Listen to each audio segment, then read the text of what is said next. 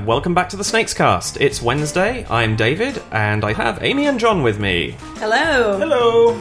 And we are going to be continuing our discussion on chess variants by talking about some games that take elements of chess and succeed in being great games using those elements.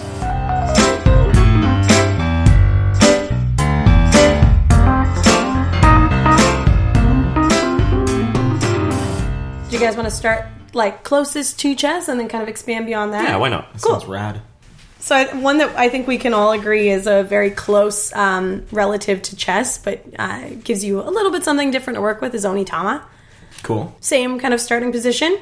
Very, symmetrical board setup. Each of you controls the exact same pieces on opposite sides of the board. The goal is essentially the same. You either want to knock out the opponent's sensei, or in this variant on the original rule is occupy the opponent's temple with your sensei.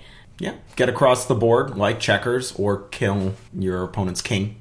Mm-hmm. And you win the game. So it's a neat little twist on both of those. But I guess what makes them different from chess?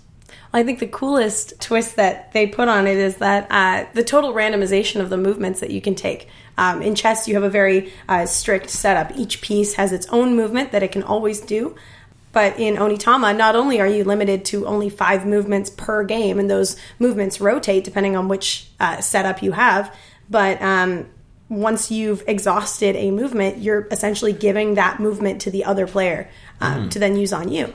So it gives you a new little kind of brain crunchy very cool strategy. But it's not actually symmetrical like chess anymore, though, because in that case, you never have the same 2 movements between the two of you. Mm-hmm. Interesting. It's kind of like the Duke, then. Yeah. In that case, you never really have the same pieces as your opponent. So something like the Duke, which is another chess variant we were going to talk about, you randomly choose your pieces out of a bag. So just like Onitama, if you take out your opponent's king, or I should say Duke, then you win the game. But you have a million different tiles, which are your pieces. They don't look pretty anymore. They're just wooden tiles. Mm-hmm. Well, they're nice wooden tiles, I guess, but you know what I mean.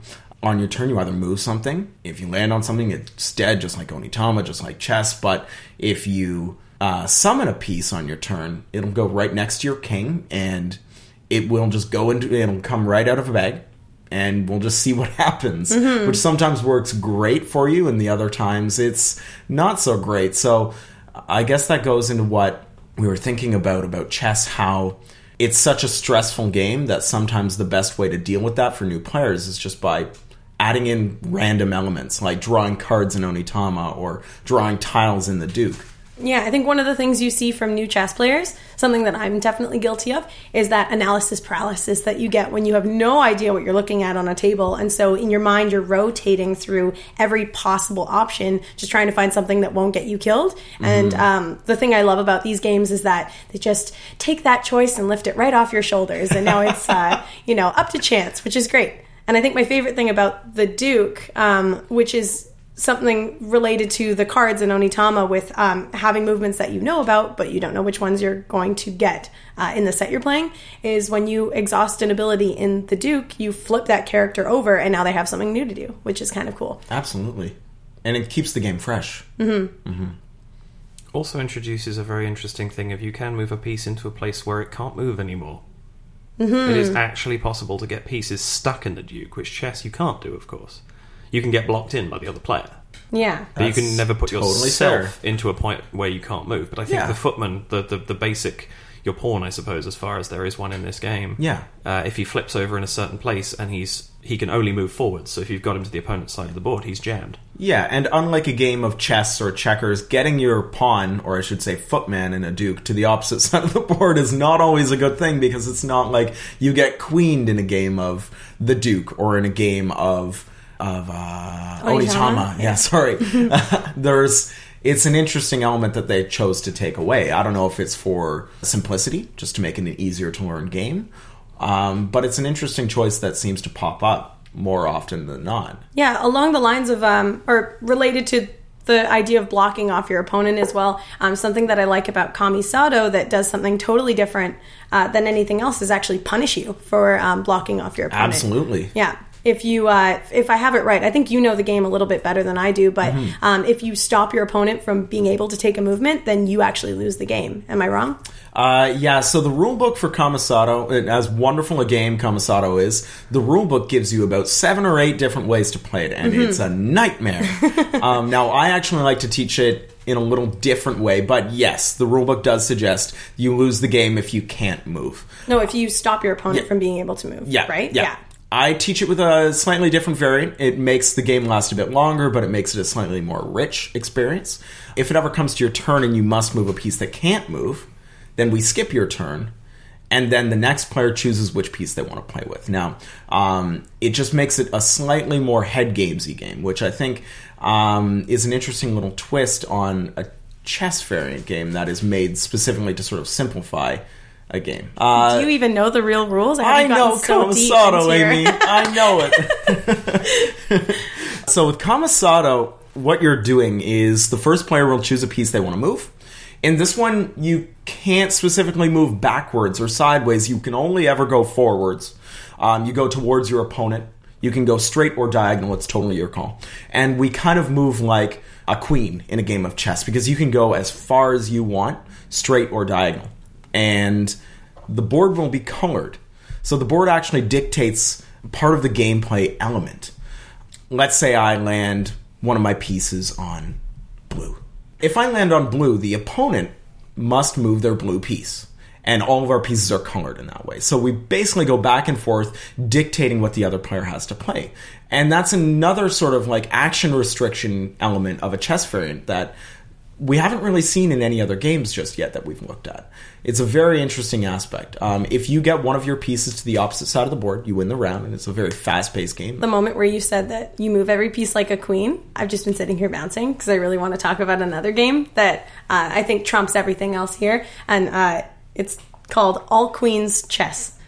This is a thing that exists. David, have you heard of this? I have. Okay, so I challenge everybody listening to this. Go to your closest Desserts or Toys R Us or wherever you can get your own board games and track down a copy of this. It is amazing, and it's exactly what you think it is. Every single piece in the game is a queen from a chess game, and they all move like queens from a chess game. I think the best part about All Queens Chess, and we've played this before in the store for a display copy, it was a bit of a nightmare, but the best part of that game is the tagline on the front of the box. Now, if I have it right, I believe the tagline for All Queens Chess is, quote-unquote, "It's the classic game of chess, but every piece is the best piece ever."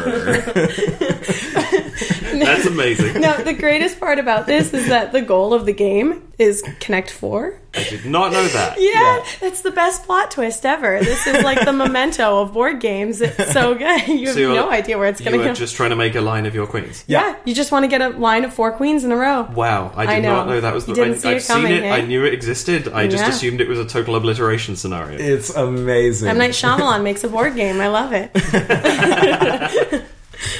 How about if we're going for what is sort of a relatively modern classic, which I think riffs off chess in some of the ways that we've been discussing, which is Stratego. Cool. Stratego's awesome. Yeah, I haven't actually played it. If you guys want to give me the knowledge. Nice. Well, it's a classic. It's kind of a chess game where you each have a flag. Think of that kind of as your king. But the neat thing about this game is nobody knows what your opponent's pieces are because it's all secret. Because essentially instead of having like sculpted minis that you're moving around on a board, you have these planks where you get to see the face of whatever piece you're looking at, but your opponent just sees a blank little like piece a wall, of plastic, right? Like a wall, yeah. Okay. Now, you have a flag that's hidden somewhere on the board, and if your opponent captures the flag, then they're going to win the game. Unlike a game of chess, no 2 pieces are equal in this one because every single piece in Stratego has a numeric value, and that's supposed to be like their strength. Your pieces will range from 0 to 10, if I'm not mistaken, and if you ever land on an opponent's piece, then we just go 3, 2, 1 and flip over our 2 pieces, and we see what happens. Whoever has the higher number kills the other piece. If you guys have the same number, well, we stab each other in the face and we both die. But I think the best part about Stratego is that sort of confusion element of not knowing what your opponent's pieces are, but there are head games to it where you're trying to read your opponent and figure out, like, why would they have moved that piece there? Maybe it's a 1 or maybe it's a 2 and they think it's an expendable piece. It's a very clever little game. I like how that also takes away the analysis paralysis aspect in a new way, where it's like, I can't overthink what I'm doing because I have no idea what's on the table. Agent of chaos. And there's one lovely little piece in there that really throws a spanner in the works of what you're thinking about, which is that the 1, who is the spy, is the only piece that can kill the 10. Ooh. Yeah. But I want to riff off that as well, if I may. Of course. Which is that you use the wonderful word in there, confusion, which brings us to a lovely subversive variation on Stratego. You, I believe, have seen this before, John. I don't think, Amy, you said you hadn't when we talked about this earlier. But this one's fascinating. It's exactly the same, and you can see what letter piece, it's letters in this game, you can see what letter piece you're moving. But you are the person who doesn't know how your pieces move. Your opponent can see how they're allowed to move. Oh, and what okay. it's all about spies. And what you do is you make a move and your opponent tells you if you're allowed to do it or not, because they can see whether the piece is allowed to do that move. And then you have a board that shows you all the possible moves and all the possible letters, and you just have to cross off, this piece can't move forward, so anything that allows a piece to move forward, I know it's not that piece. And you cross it off and gradually whittle down which piece each one is. So at the end of the day, it's chess the deduction game. Yeah. It takes the perfect information from chess and basically removes all of it. Brilliant. That's very cool. I want to just make a game of chess where you don't know what your pieces are, but your opponent can lie to you about them, and there's someone at the table who's secretly a spy for both. Oh. So in confusion, there's a question mark. It's the one piece that your opponent can tell you anything they want about. Oh, that's so cool. So you have to try. Just found your new favorite game. Anyway, with that, I think that's all we've got time for. But on Friday, we're going to look at a couple more great chess variants and a couple of games that have some aesthetic similarities to chess, but aren't in any way. They're completely different to chess, but they might be cool if you like something about chess. So we'll be talking about those on Friday as well, and we will see you guys then. Bye for now. Farewell!